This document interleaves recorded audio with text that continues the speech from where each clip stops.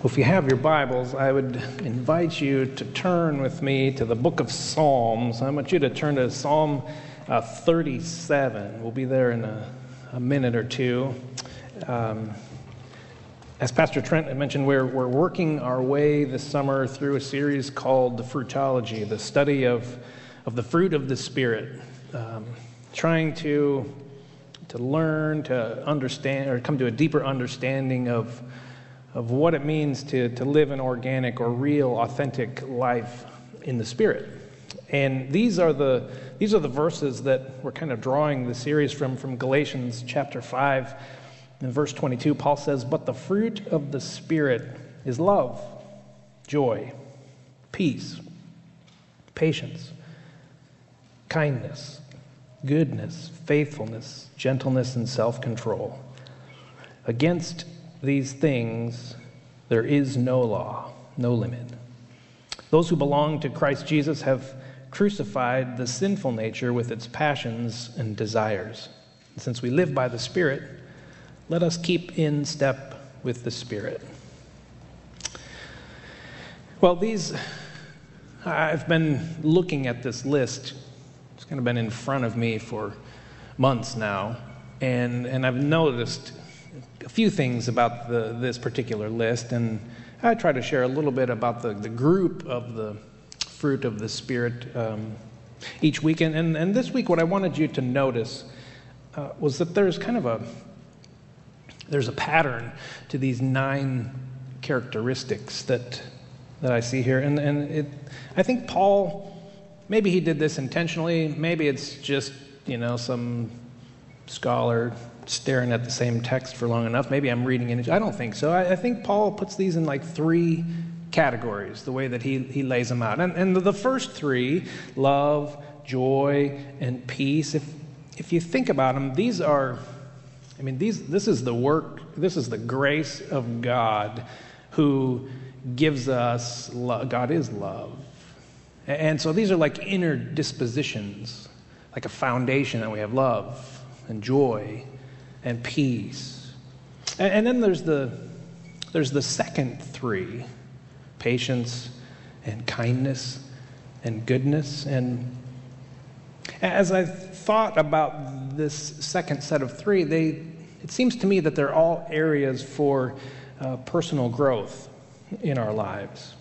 As love and joy and peace take root and develop and start to bear that fruit in our lives, I think we grow in the areas of patience and kindness and goodness. And then there's this last set of 3, which is faithfulness and gentleness and self-control. And I think the last set are all ways that we learn to interact with other people. And so as we get to today's message, we step into the second set. And Pastor Trent gave it away. We're talking about patience today. And I had a few people who, they looked at the back of their core guide when we first published the order and like, oh yeah, I can miss this week and this week. And patience is one of those, It's like, oh, really? Do we really have to take a serving of patience? This is not one of those topics that we want to talk about much. I mean, patience is boring. Patience is, restrictive, right? Patience is, it's too demanding, and it's no fun. I don't like patience. Let's just get after it. I thought about, preaching for like 90 minutes today. I know some of you would be really thrilled. But you'll just have to wait for it.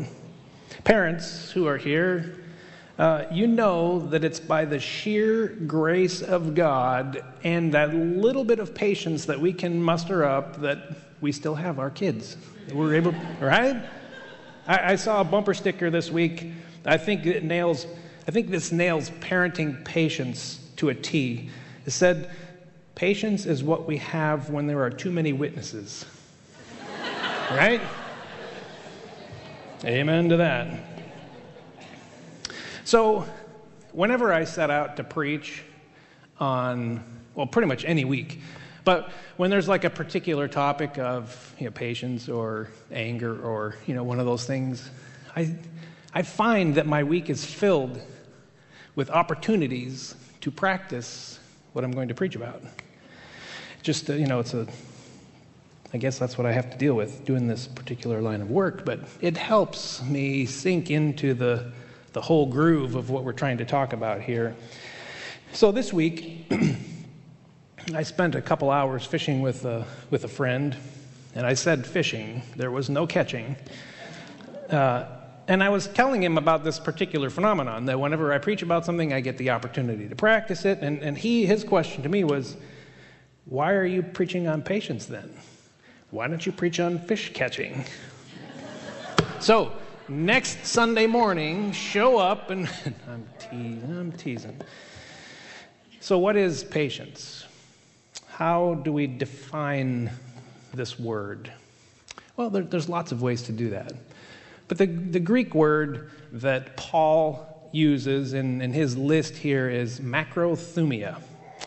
And it's two words that are smashed together. The first word, macro, in this case it means long. And thumia is anger. Long anger. Not you get angry and you stay that way for a long time. It's more like long suffering. It's endurance. It's constancy. It's steadfastness. It's forbearance. It's enduring another's exasperating behavior without losing it. That's patience. It means having a long fuse. You've heard that term before, right? They had a long fuse.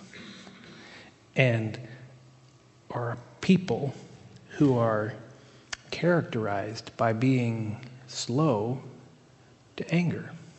Patience. Patience is being the one who sets the temperature at the room instead of reflecting the temperature of everybody else around them. It's holding back. It's demonstrating a restraint, not becoming quickly upset or speaking sharply or angrily to someone who is annoying us at the time.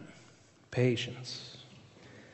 Our patience, as God grows this in our life, our patience is a reflection of His patience for us. It's enduring wrong without demanding vengeance or revenge. But it's not passive. Don't get that in your mind. It's not passive. Patience quietly and fairly works for change with sensitivity to other people's needs. That's patience. So are you a patient person? When you think about it, generally, are you a patient person? This would be yes. This would be no. It's okay. It's a safe place here. Except it's on video. I'm teasing. So, you can answer the question for yourself, but if I were to go to your spouse, or to your kids, or to your coworkers, or to a best friend or a teacher, and I ask them, is so-and-so a patient person? What would they tell me? Would they say yes? Would they say no? Would they, make another box to check that says, well, maybe, or it depends? Well, of course, we talk about patience. We have to talk about the opposite of patience for a little bit as well to get a true picture. And figure out a way to move from impatience, which is the opposite, to patience. And so, impatience obviously would be having a short fuse, being explosive. Instead of being slow to get angry, we would get agitated very easily. And the root cause of most of our impatience is narcissism, selfishness. We want our way, and we want our way right now. My cat is not a patient cat. He demands to be fed at 4:30 every morning. I do not need to set an alarm clock. Now, I will not get up and feed the cat at 4:30. He eats at 7 o'clock. But between 4:30 and 7, there is no shortage of signs of his impatience.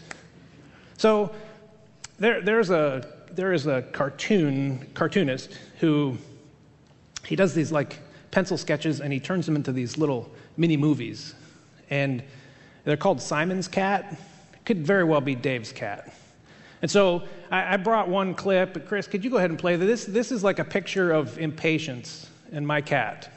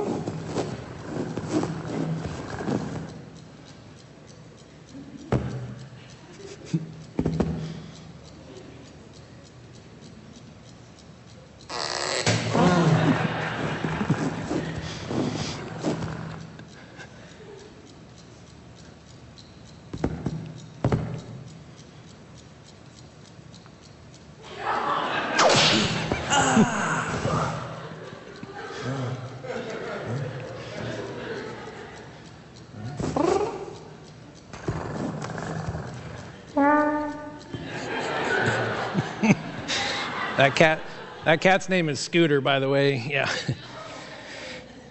I mean, that is the picture of impatience right there. That happens in our house every day. And I thought, when you go out in the world, if you go out on the roads, if you go to the shopping mall, if you go to Walmart, wherever you go, there are plenty of striking examples of impatience, where people just seem to be wound up so tightly these days that any little thing seems to set people off. So I thought it would be kind of a fun, lighthearted way of getting this picture of impatience in our mind. And as we talk about fruitology, organic life in the Spirit, as we age as Christians in our spiritual maturity, see what's supposed to happen when Paul says the fruit of the Spirit is love, joy, peace, patience, is that our fuses are supposed to continually be getting longer. And when we interact with the world, sometimes we see the opposite, that we get impatient. And sometimes we get angry when we get impatient. And it's just this gnawing, stirring in our souls. And if we let that go unchecked in our life, it's going to lead us to sin. So as I've been thinking about patience and impatience this week, especially impatience this week, there are a few things that I have noticed on why we get all worked up. And I've put them into some categories. I put them into 3 categories, and there's certainly more, but these are 3 I wanted to share with you today. And these are things that I've observed in myself and things that I've observed in other people. And the first bucket, if you will, the first category is we live in a world that just demands instant gratification.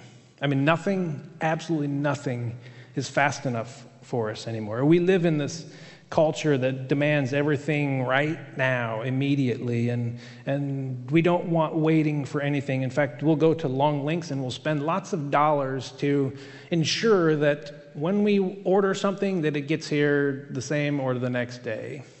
Or that when we go to fun parks that we can buy the fast pass and we can cut to the front of the line. Or, there's all sorts of ways that the world continually streamlines the speed at which we acquire things.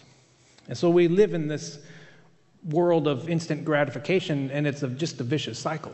Because once we get to a certain level of speed, well, if there's any slight delay, then we just get upset and angry. I mean, think about your internet speed. When it goes to that little dot buffering, I mean, how long do you sit on that screen before I'm out of here. I can't wait for that. Or you go to some company's website and a couple of the pictures take too long to download. I mean, are you starting to talk to your screen? And lots of people do. There's a guy, he is a computer science professor at the University of Massachusetts in Amherst, and he did this study where he examined the online viewing habits of 6.7 million people. And I don't know how he did this. I'm curious about that. But this is a big sample of people, and he was trying to figure out how long are we patient when it comes to online, and he figured out it was 2 seconds. We're patient for 2 seconds. If something doesn't load in 2 seconds, or we don't get an answer in 2 seconds, we move on to the next page. After 5 seconds, 25% of these viewers had abandoned. After 10 seconds, over 50%. And so this just gives you this picture of this instant gratification that we've been given in our culture. I mean, if you think about the technology that we have, it is absolutely astounding and amazing and incredible and fantastic. But it is making it harder and harder for us to be patient people. It's growing impatience in us. I mean, the last time that I took a flight, there was a guy who was just going off on the flight attendant because, I mean, think about this. He is traveling at 600 miles an hour, getting to where he's going in a jet. And he's complaining that the Wi-Fi was down on the plane. That's a picture of the culture we live in. And so there's this, one of the buckets, I think, is this, we want it right now. And if we don't get it right now, then we start to get angry. The second bucket is when we feel stressed out, when we feel the weight of the world pressing in. And our culture is based on time and efficiency and productivity, and that creates a lot of pressure and longer working hours and so forth. And so when we feel stressed out, our tempers get a little bit shorter.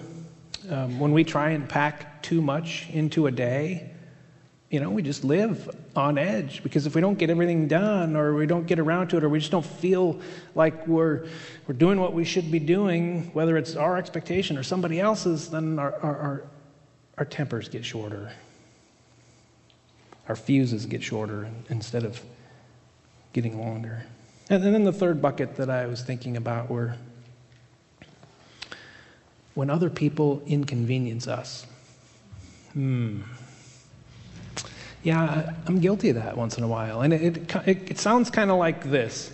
I get impatient when you slow me down. You ever thought that about somebody else? You just feel your blood pressure increase. You start to feel angry a little bit. You definitely feel a little bit impatient when other people slow you down.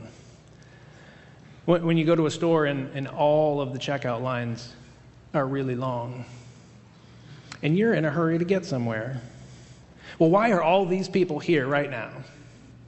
When you're driving to work and you leave your house 10 minutes late, and so you have to navigate traffic as quickly as you can, and something's blocking traffic, or somebody's, in the left-hand lane going 25 and slowing you down, be honest, you get a little impatient. It could be when other people don't understand what you're trying to say to them. Well, you should understand exactly what I'm saying. And because you don't, I'm going to get a little impatient. Maybe other people don't do things exactly the way that you want to have them done. And you get a little impatient. Am I getting these buckets right? I think so. This is my observation of myself and others. And when we think about it, all these things are just totally selfish. All of these things lead us to only think about our own feelings and how other people are inconveniencing us, or other things are getting in our way, or we're not getting what we want fast enough. The baseline is, the root is selfishness. And patience is a quality that's referenced over and over and over in the Bible. I think it's mentioned a lot because patience isn't something that comes naturally to us. We're impatient because we only want to consider our point of view. It's much easier to define patience than it is to put it into practice. That's why I think Paul says the fruit of the Spirit. It's a work of the Spirit. It's only by the grace of God that we can develop this quality in our life. The Spirit helps us, enables us to be long-tempered when we would normally want to respond by being short-tempered. Patience means giving other people a second chance, and a third, and a fourth, and so on. It means giving people the benefit of the doubt. Just like when sometimes we want to have the benefit of the doubt given to us, that patience means that we extend that to other people.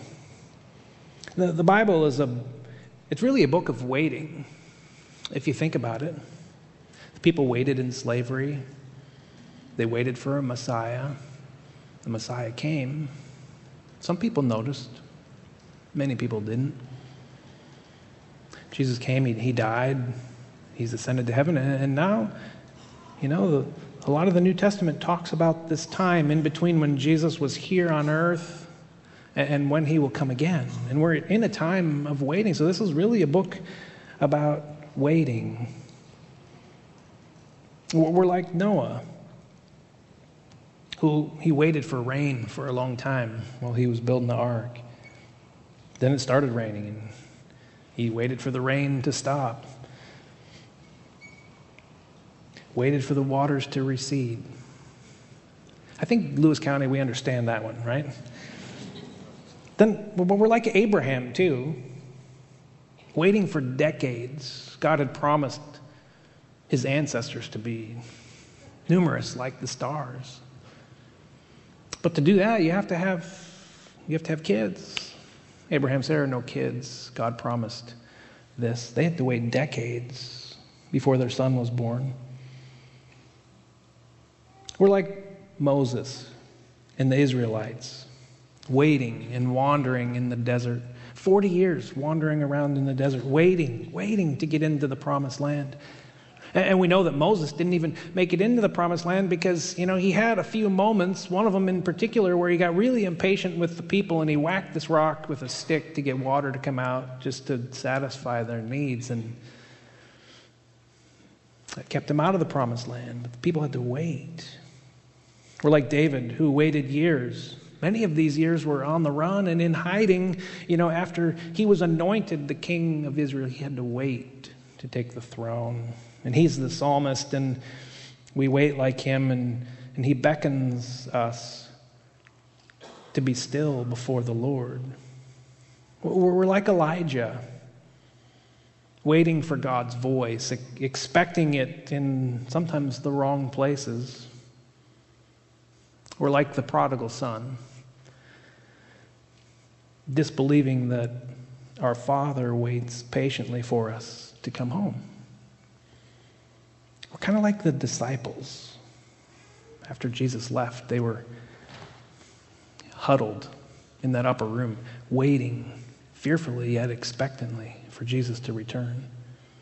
See, at the heart of patience is this ability to wait. And we don't like waiting much. But waiting is a big part of our life. I usually think of myself as a pretty patient person, someone who has a fairly long fuse. But this week I've just wondered if sometimes I wonder if sometimes I just pretend to be patient. And what I mean by that is, in an effort to be peaceable and to treat other people fairly and respectfully and with love. I think sometimes there are things that you don't say or aren't worth saying. Opinions that maybe you just hold in check. Anger that you don't let out. And so I think, don't hear me wrong, I think that is a good way to improve relations with other people. But why I wonder if my patience is kind of pretend is that while it might appear that I'm being patient, I'm harboring all of these negative thoughts and anger inside. And to me, patience seems like a disposition of the soul, a work that the Holy Spirit does in us so that that initial response of anger may be less and less over time. And so that's what I've been thinking about in honest moments this week. Patience isn't all about waiting. Some of it's about waiting. But I think patience it's about how we think and how we act while we're waiting. Or maybe we could say it this way, that patience is more about what God does in us while we wait than it is about what we're waiting for. And we get some good counsel in the text that I wanted to look at this morning. It's in Psalm chapter 37. The psalmist writes, "Be still before the Lord and wait patiently for him. Do not fret when people succeed in their ways, when they carry out their wicked schemes. Refrain from anger and turn from wrath. Do not fret, it only leads to evil." I think that there's some help for us as we chart a course or try and figure out how do we move from this impatience that we might feel on occasion to patience, this fruit that the Spirit does or grows in us. In verse 7, it starts off, "Be still and wait patiently on the Lord." So I think we need to slow down. Slow down. Developing patience begins with trusting and waiting on the Lord. And part of waiting on the Lord, part of trusting in Him, is to enter into a relationship with Him by admitting that we can't do this on our own and asking Him to come and to help us and to be our Savior. And, He's powerful enough to transform us and to change us and to do this work in us. And He promises us the gift of the Holy Spirit who comes and is our advocate and walks alongside us and encourages us and guides our steps and gives us strength. Paul wrote in 2 Corinthians 5:17 that when anyone who is in Christ is not a new creation, is new creation. The old has gone and the new has come. The new creation, the new kingdom, the new order exists when we come to Christ. And our old way we can leave behind. And that's a work of the Spirit in our life. So let's slow down, be still, and wait patiently on the Lord. There's one story that comes to mind. It's in the Gospels, in Luke chapter 10. This is one. It's just a few verses. And Jesus is traveling around with His disciples. And they come to this home of Mary and Martha. And this is how Luke records it. He says, "As Jesus and His disciples were on their way, He came to a village where a woman named Martha opened her home to Him." Now, it says him, which sounds like singular, but Jesus traveled with 12 guys, right? So when Martha opened her home to Him, this wasn't a party of one. This was seating for 13. Food for 13 hungry guys who have been walking around doing work. And so there's this whole entourage that enters into her home. And she had a sister called Mary who sat at the Lord's feet listening to what he said. So Jesus, the disciples come in. She's invited them in. Hospitality meant food and so forth. And so we'll get to this in a second, but she's busying herself with all of the arrangements. While Jesus and the guys are waiting, Jesus starts to talk and to teach and continue that conversation. And Mary, well, she just sits down. This is good stuff. I need to hear this. But Martha was distracted by all the preparations that had to be made. Wow, all that stuff. I need to be productive. I need to be efficient. I need to get this meal cooked up and served. So I think she grew a wee bit impatient with Mary. Man, look at her just sitting over there. She doesn't care at all about what I'm doing. If she just had a half a thought, she would just see all the work that I'm doing, all the stuff that has to get done, and she would come over here and offer up to help. Mary didn't do that. Martha got a little bit ticked off. So instead of Martha going to Mary and saying, hey, this is good and all, but can you come help me out in the kitchen for a little bit? We got to serve all this stuff up. No, she goes to Jesus. She came to Jesus and asked, Lord, don't you care that my sister has left me to do the work by myself? Tell her to help me. Can you hear the tone in her voice? And this is how our patient Lord, Jesus, responds. I imagine the warmth and the gentleness in his voice. Martha, Martha, you are worried and upset, impatient, you could say, about many things. But few things are needed, or indeed only one. Mary has chosen what is better, and it will not be taken from her. Now, did Jesus just say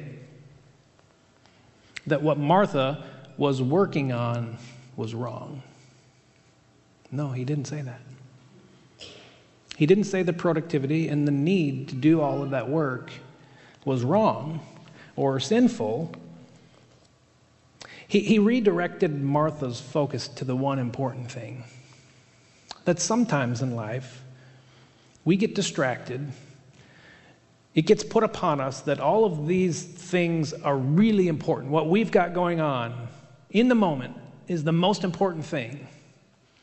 And Jesus redirects our focus back and he says, you know what? That's not it's not an unimportant thing, but the most important thing isn't what you're busying yourself with right now.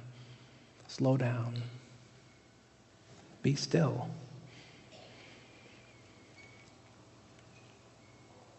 It's in the stillness that we confront whatever our hurries conceal. Hurry creates and thrives on spiritual noise. Hurry protects us from noticing how rarely we address the real struggles of our lives.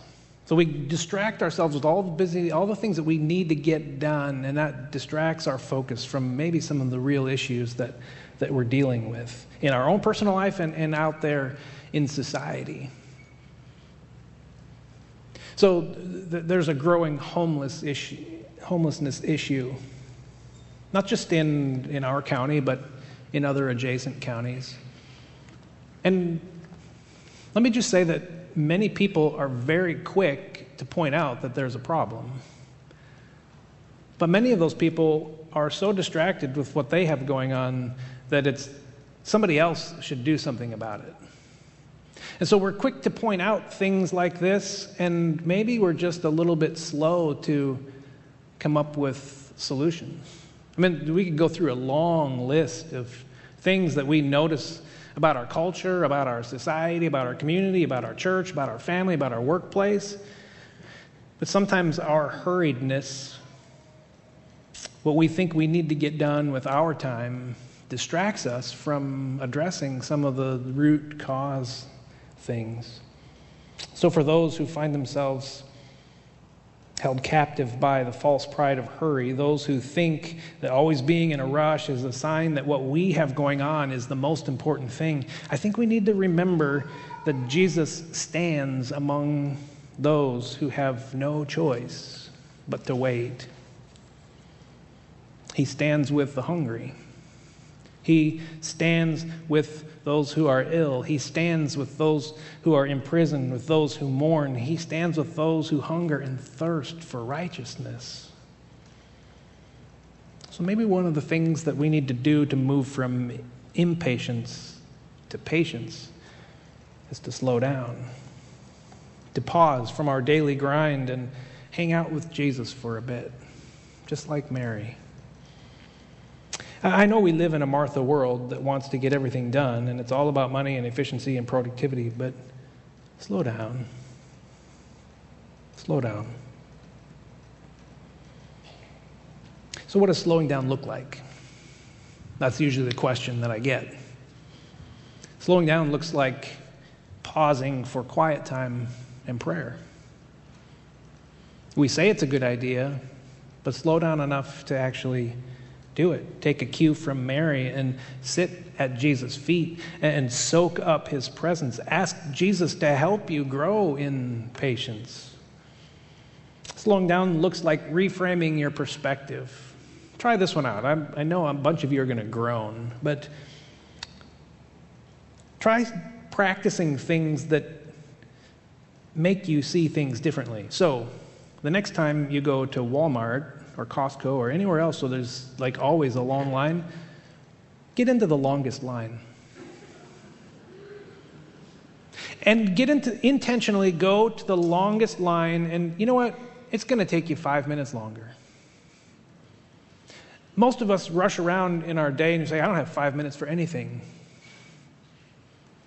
Well, why don't you slow down enough to stand through the longest line and pray?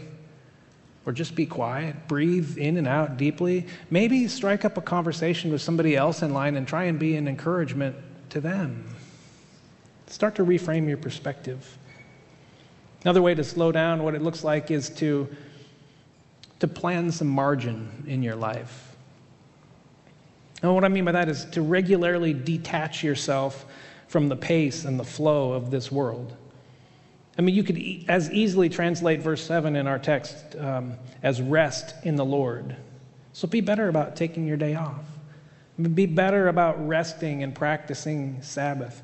Leave room for unplanned things and interruptions in your schedule. Plan time to connect with your family and your church family. That's why I keep talking about core groups, and there's such a high priority that I put on this, is because it is important that we plan this time into our schedules to slow down, to pause and pray and study and fellowship with one another. Some of the most winsome people in the world are the ones who make you feel like they're never in a hurry. That they have all of the time in the world to spend with you in that particular moment. Slow down. I know it's really difficult. And remember that it's the Spirit's work in us. The other thing you can do move from impatience towards patience is to not fret. Do not fret. Do not worry. Do not be anxious. Do not fear. David tells us not to worry or be anxious about what others, wicked people, evil people, are doing and succeeding at. He says, don't fret about that kind of thing. Now, I want to listen and read really carefully here.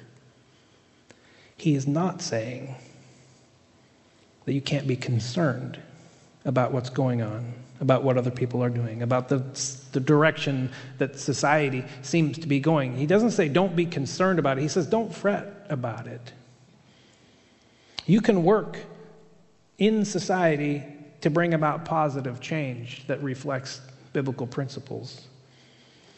What he's saying when he says don't fret is that look at the situation in light of God's eternity and the promises that at one day he will come and he will make everything right.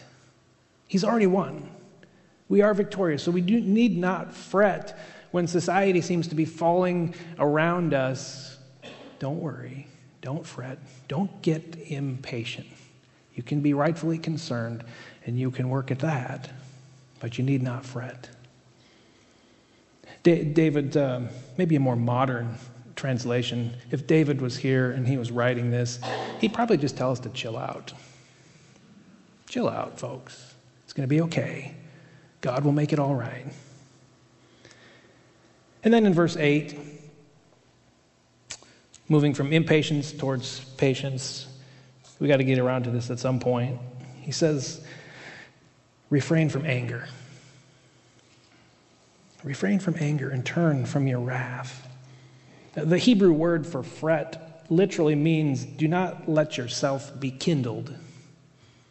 Do not let yourself to be lit on fire. Do not start to glow with heat, to become hot coals, to burn with anger. And anger, we know, is this very physical emotion, and your adrenaline starts pumping, and your blood pressure rises, and your muscles get all tense and tight, and your face might get red, and your nostrils start to flare, and you just get angry.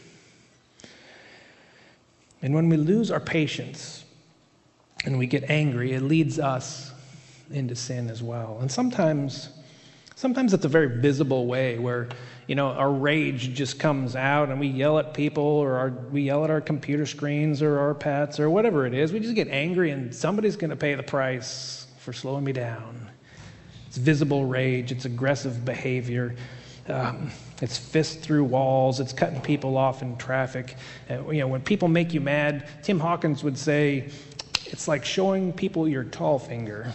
That kind of anger. It's visible. But then there's another deadly kind of anger. It's invisible. It's when we bottle it up inside. And the boiling point starts to rise inside us and we hold it all in. It turns and crystallizes and hardens into resentment and bitterness, and we just start to have a negative outlook on life. So whether it's visible anger where somebody else is hurt, or it's invisible, internal kind of anger where it's damage that we're doing to our own souls, in either case, life is destroyed. David says to turn from your anger when you find yourself growing impatient. Why? Because it leads us into sin, into evil ways. Don't let your frustration poison you, your thoughts, or provoke you to rage. Instead, Paul, over in Colossians chapter 3, verses 12 and 13, he says, clothe yourselves with patience, is on the list. Bear with each other and forgive whatever grievances you may have against one another. I use this one at weddings and in marriage counseling all the time. These are critical verses for us to learn. And then Paul writes in the love chapter in 1 Corinthians 13, he describes love. And the 1 Corinthians 13:4, the very first description that he gives of love, he says, love is patient. Right? Love can't exist without patience. We are all imperfect people, and without patience, there is no love. Without patience, there is no community. Without patience, there is no friendship. Patience allows us to overcome our selfishness so we can actually care about somebody else. It all begins with God. His self-description, Exodus chapter 34, verse 6, God says that he is compassionate and merciful. He is slow to anger. He is patient, full of unfailing love and faithfulness. And the word picture for slow to anger, this is one of my favorite word pictures in all of the Bible.